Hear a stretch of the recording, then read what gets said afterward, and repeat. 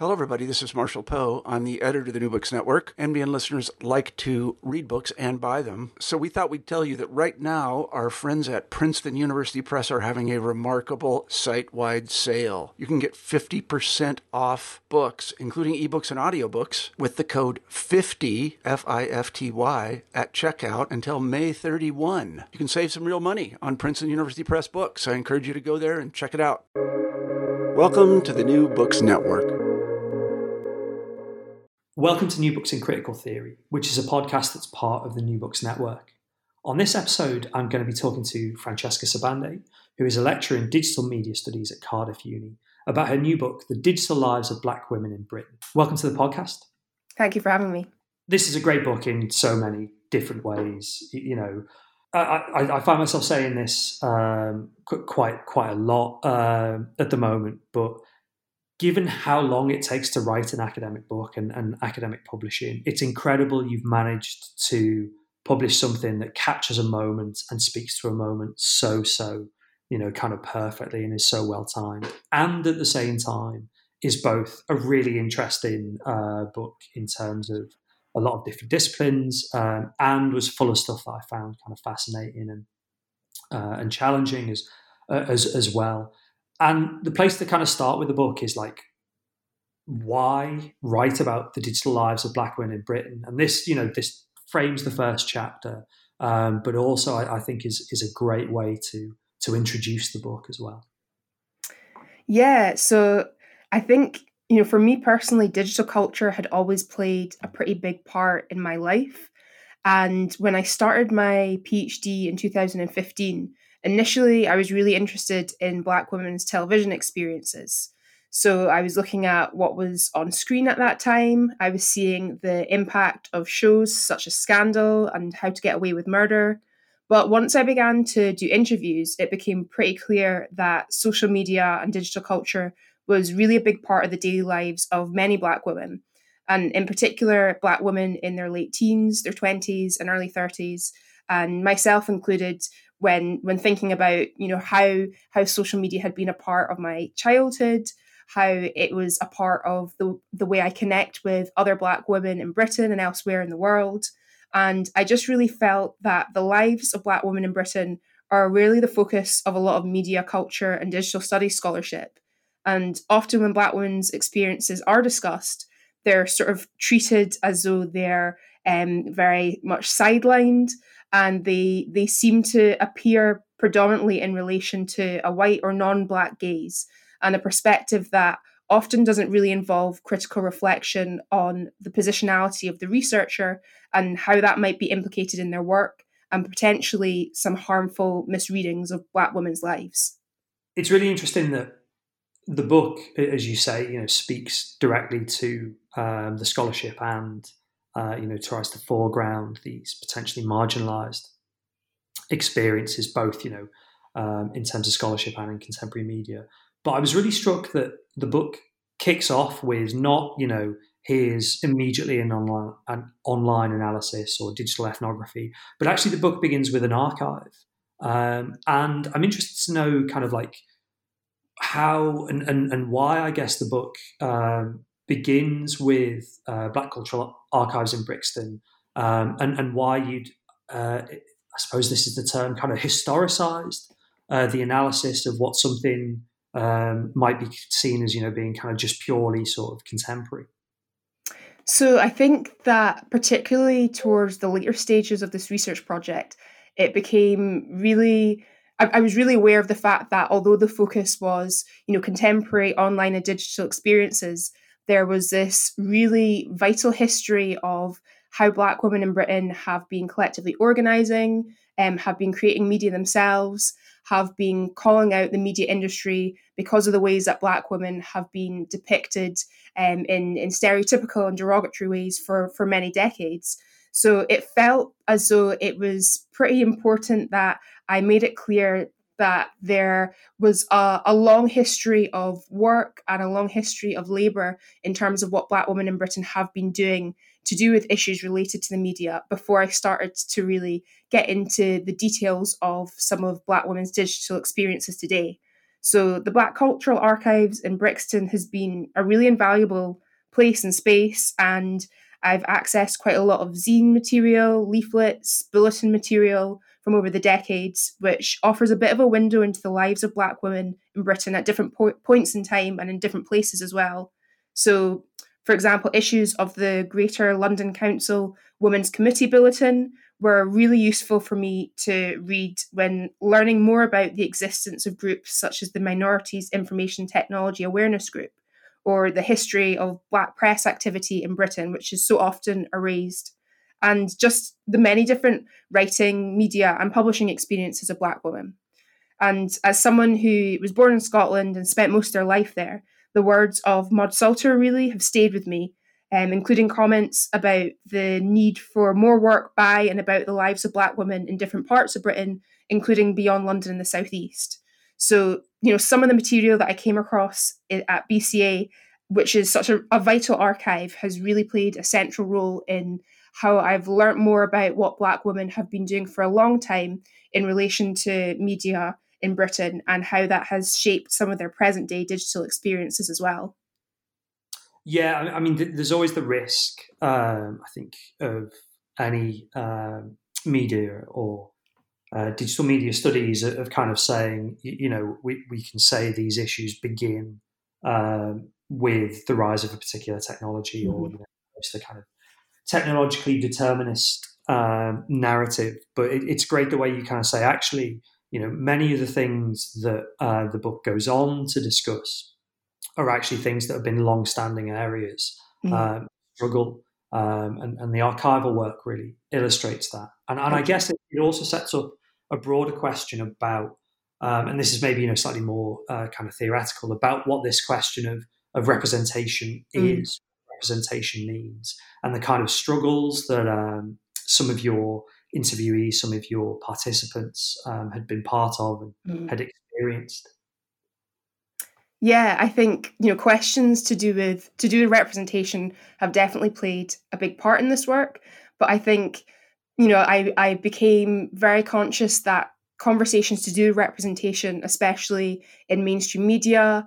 it sometimes seems to stop short of critically interrogating work and labour practices and the material conditions and structural forms of oppression that really have an impact on how Black women experience working in the media industry, or how they do or don't have access to the sort of digital technology that's discussed as part of my book. So I think with my work, I really wanted to do something that foregrounds some of the experiences of Black women in Britain in a way that hopefully challenges some disciplinary boundaries and deals with questions and issues to do with representation, but in a way which makes it clear that this sort of general statement of representation matters can very much be an empty statement. And I'm more interested in the politics that surrounds representation and the material conditions and the realities that Black women have to navigate as a result of them. I mean, the way to make this, to bring this to life, is maybe through Poppy's story. So could you introduce Poppy and maybe tell us what her story illustrates about that question of representation, and indeed your almost kind of critique of representation too? So I think when it comes to some of the experiences Poppy'd had as a Black African Muslim woman in Scotland, some of her experiences just really highlighted the importance of understanding the interconnections of anti-Blackness, sexism, misogyny, xenophobia, and Islamophobia, the experience that Poppy had as someone who wanted to pursue work in the media industry, but was often turning down opportunities because of the potential abuse and harassment that she knew she was likely to face, really makes it clear that media initiatives that are intended to increase the number of Black people in certain places or on certain screens are pretty much ineffective if they're not going to really deal with what Black people have to experience in these workplace settings. So, beyond trying to amplify Black voices or increase the number of Black people working for a team, what is the industry going to do to ensure that those Black people can work and experience labour conditions that don't come at the cost of their health, safety, and well-being? I wonder if you could expand on that a bit, and this opens up Ruby's story, which comes slightly later in the book. What kind of sort of cultural creative work are Black women doing? What I guess, are the sort of forms of work and labour, and how do they illustrate inequalities and racism in media industries? Yeah, so I feel like I could speak about this for hours, but there's so many different examples from, incredibly creative content that is being produced and shared in different digital spaces on social media, forms of theorizing and knowledge production, perhaps sometimes on Twitter and different social media sites, and different examples of collaborative collective organizing as well. So I think there are so many different clear cases where Black women are making use of digital technology, they're creating content on their own terms as much as possible, but are still having to really negotiate the fact that many of these digital spaces are overseen by institutionally white organizations who don't have Black women's interests in mind. And although I think there are examples of content sharing platforms and digital spaces being used in ways that allow Black women to bypass certain gatekeepers that are associated with more traditional media and creative and cultural industry routes, there are still a lot of issues and challenges that are involved with doing work that way. So there's often the possibility of content being commodified or co-opted, or content just being stolen in ways that doesn't result in Black women being credited, and certainly doesn't result in them financially benefiting from the work and labour that they're doing online. I mean, this is one of the timely and I guess kind of important interventions the book makes that goes, well beyond academic discussions and debates, because these sorts of questions are live, on social media right now. They're being seemingly kind of addressed by large media companies, changing policies or having, changes in commissioning processes, or putting money into, various like talent discovery or whatever sort of titles they'd use. But actually, one thing the book does, as well as kind of mapping experiences of racism, is also to say organizations, do try and respond, but actually the story of organizational response is as much a kind of story of failure. And again, you've got, Bobino's story to kind of illustrate this here. Yeah, so there were many other Black women who I spoke to who shared stories and experiences that really emphasized the different ways that organizations are spectacularizing Black people and objectifying them, and making use of tokenistic images of Black people to imply that their organization isn't anti-Black, or they do support the craft and creativity of Black artists, even though we know that, perhaps if it was a gallery, they're not exhibiting their work. They're not supporting their work in long-term sustained ways. So I think especially this year, in recent months, when we've seen this real flurry of statements made by organizations in response to Black Lives Matter and the galvanizing movement for Black Lives collective organizing, I'm really pretty cynical when it comes to my thoughts on what these statements do or don't signify. And I think there's just so many examples of organizations that are making use of representations of Black people, or trying to use rhetoric that alludes to some sort of an awareness of or interest in Black lives, but without actually doing anything meaningful to suggest that's true in any way. Yeah, it's, again, this kind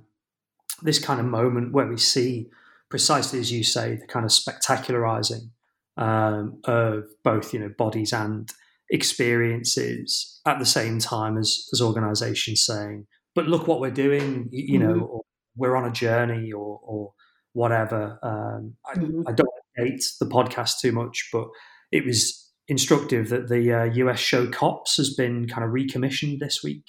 despite, a huge amount of criticism and promises that, that kind of media making would be at an end in the context of US Black Lives matter interventions. And I guess, we've got a story of maybe institutions or organizations, and that's one part of the digital life. Mm-hmm. But the other is about platforms, and it's probably worth maybe kind of introducing some of the platforms that you're interested in, and some of the platforms that your respondents, your participants, were engaged with. Yeah, so definitely Twitter and YouTube were pretty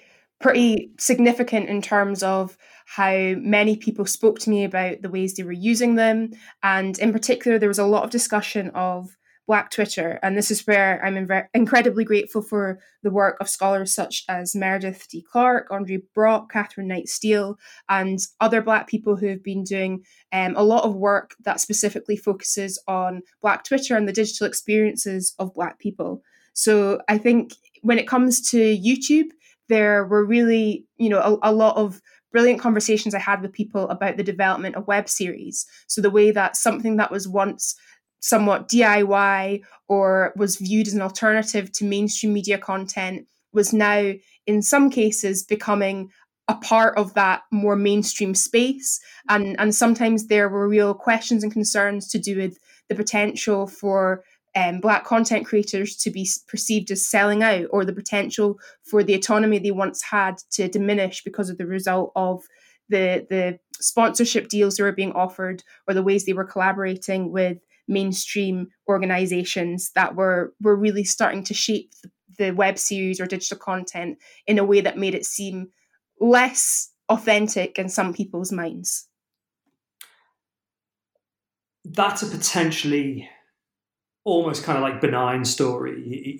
of contestations over things, as you say, authenticity or creative control, or corporate commodification. But the other side to digital life is the way platforms,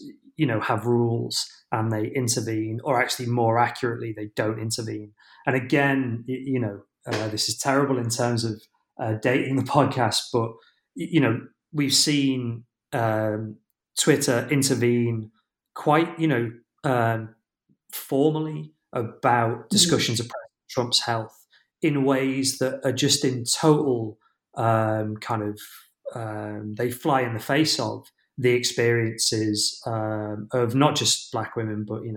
other marginalized communities on that platform in terms of abuse. So what are these kind of platform rules, and what kind of interventions or lack of interventions shape digital life? Yeah, so I think the lack of interventions is a big part of the problem. So the real lack of adequate measures and action to address online abuse, in particular online abuse that is anti-Black in nature, and it involves, Black women being targeted for many different reasons related to, anti-Blackness, classism, homophobia, transphobia, ableism, and so forth. And I think the different rules associated with these digital spaces can vary to some extent, but I think what's common between many of them is the fact that the people who tend to create these spaces and tend to oversee them, again, are rarely people who are foregrounding the perspectives and experiences of Black women, or are taking their concerns seriously enough to actually enact change to ensure that they don't face the forms of harm that they do online. So there's a real question for me at this point to do with, to what extent can digital spaces provide an experience that is more enriching than not for many Black people. And I know that since I started this project, there are people who I've been in conversation with who are saying, in 2015 or 2016, they might have considered doing certain things online or being more public and being a little bit more visible. But at this point, they've had enough. And the message is clear from the point of view of the people who are creating these platforms. They're not bothered enough to do something real and meaningful to attempt to change the horrible forms of digital violence and harassment that Black women and Black people face. I mean, at the same time, there is still an importance to particular platforms. And you'd mentioned specifically Black Twitter already. And it'd be great to hear some more about that, actually, both in terms of I guess, a description of what it is, but also why it mattered for the women you were working with. Yeah, so I think I know I might not be painting a very sort of rosy picture of everything, but as you said, I agree that it's it's not helpful to imply that these digital spaces can't be engaged with in ways that can offer some generative experiences or can help Black women to create the sort of work that they want to and share it sometimes with the global audience. And I think somewhere like Black Twitter, which provides some Black people with the opportunity to connect with other Black people around the world, to experience a sense of connection, sometimes even a real sense of community that may not otherwise be accessible to them as well, depending on where they're located, depending on what their life is like. There are definite examples of how Black people make use of digital technologies and digital spaces as part of, joyous pastimes, as part of how they socialize with other people, as part of how they maintain communication with their family, especially during a year like this year. So the last thing I would want to do is imply that there is nothing good that can be experienced on the part of Black people when logging on and when exploring different digital spaces. But I think it's important to recognize that for all that there may be an opportunity to experience something enriching and to experience something fulfilling that brings something good to their lives, there's more often than not this awareness of the potentially negative elements that can creep up on a daily, hourly basis even. And I think this maybe comes back to Poppy's experience a bit when thinking about hypervisibility. And in her case, that was, existing within the context of Scotland as a Black African Muslim woman. And I think these issues to do with visibility and hypervisibility and spectacularization and surveillance in digital spaces are very much a challenge in the lives of many Black people.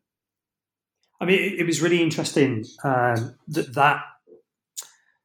what would we call it? Sort of almost like the ambivalence of these platforms and the need to, always, I guess,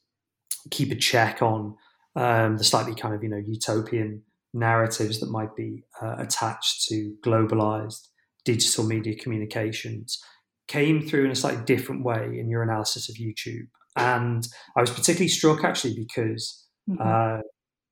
to think about this in like a non-litigious kind of way, but,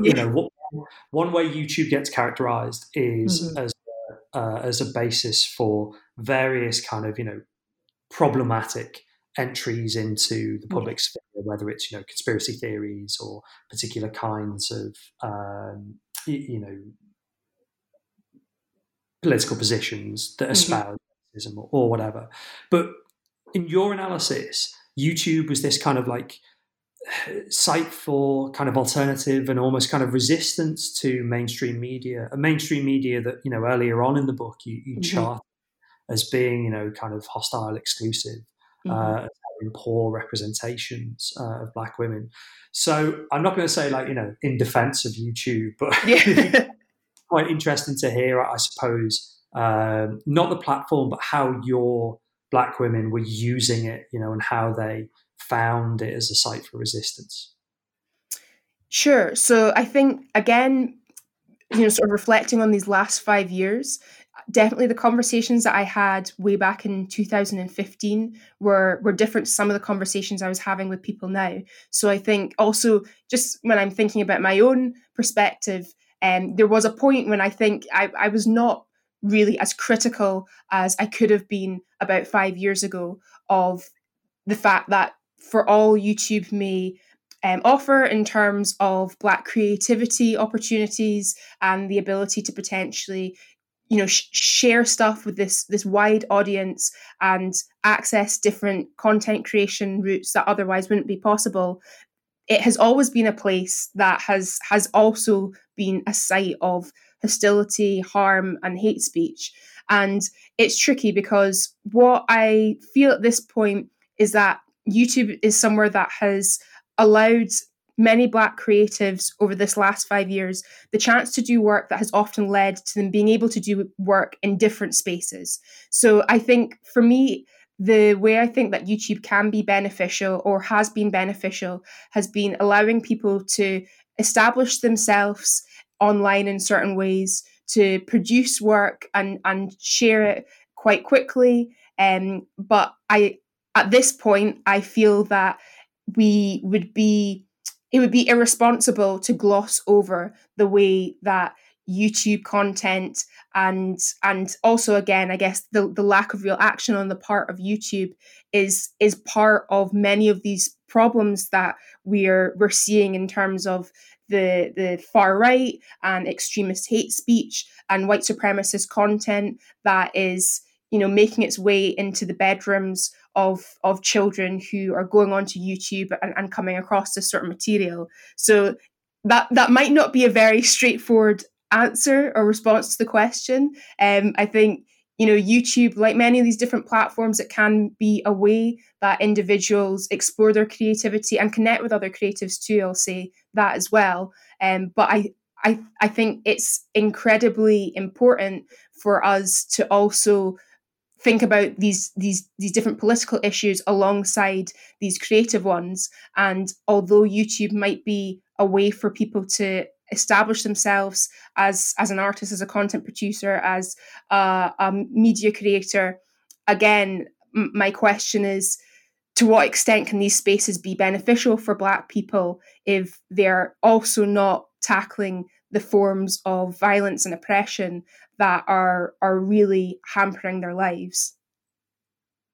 Yeah, absolutely. And again, the book has that dual role of saying, this is not just something that can be dismissed, as like, oh, this is one person's opinion, or these kind of classic tropes that you find floating about on social media. But, as you build up the patterns of these experiences, it makes it really clear where the institutional failings are, whilst still having that sense of, the potential of digital media. And I guess that's where I'd like to start to conclude, really, which I was really struck actually by, the book's response to the current COVID context. And it'd be interesting to hear not just kind of what you think the impact of COVID will be, although that really, really matters, but also, I suppose, where you think the kind of the lessons of the book might be most useful, as seemingly, we're dependent on the digital for, I wouldn't say all of our lives, but, now so much more of our lives. Yeah, so I think I was still wrapping up writing when all of this year and what it has brought sort of arrived, and I was really starting to think a lot as I came to the end of things about COVID and this intensification in terms of the ways that different societies are encouraging people, or not even encouraging, but coercing or forcing them to make use of digital technology as part of aspects of their lives that they might not have had to previously. And I think something that I hope comes through in the book, or at the very least I was starting to think about towards the final chapter, is whilst we're seeing conversations to do with things regarding harassment and issues to do with people's sort of horrifying digital experiences, whether that is taking part in a call or a Zoom meeting and, somebody appearing and shouting slurs, or, other examples of people really expressing their dismay at how their digital experiences right now are very invasive and their privacy is not being respected. Something that I hope comes through from the book, or something that I hope people think about, is that many of these issues have been part of the everyday lives of Black women for a long time. And I have I'm interested to see how these conversations to do with sort of digital security and digital safety and digital rights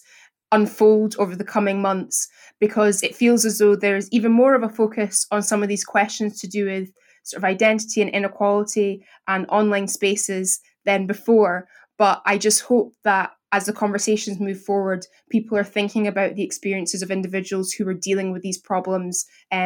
long before 2020, really. And is that where your work's going to go next? I mean, obviously, you've made other interventions in terms of contemporary feminist theory, in terms of, I guess, what we think of as kind of, management and business studies, corporate behavior. But what's next in terms of your research agenda, which is a bit, considering you've written a great book and now someone's like, what are you doing there? Yeah, so a few different things really. Some of them very much connected and others slightly different. But I've always, for a very long time, been interested in the experiences of Black women in the devolved nations within Britain. So I'm going to be doing more work to do with the experiences of Black women in Scotland and hopefully also in Wales. And I'm hoping to do more work that really addresses some of these internal politics and some of the internal politics and power dynamics really within Britain and how that impacts Black women's lives. And alongside that, different work to do with the content creation experiences of Black people and non-Black people of colour, and various projects that expand on some of the work I've done to do with this notion of woke washing. So where we're seeing corporations essentially trying to capitalise on forms of social justice activism, but in ways that ultimately feed into the type of racial capitalism that they're claiming to combat. So a few different things surrounding all of that. And then something slightly different. I'm interested in different issues to do with the digital representation and remixing of images and ideas to do with famous men. So slightly unrelated, but anything really that comes back to digital and different power dynamics in relation to how people's subjectivities are experienced and explored in media and the marketplace.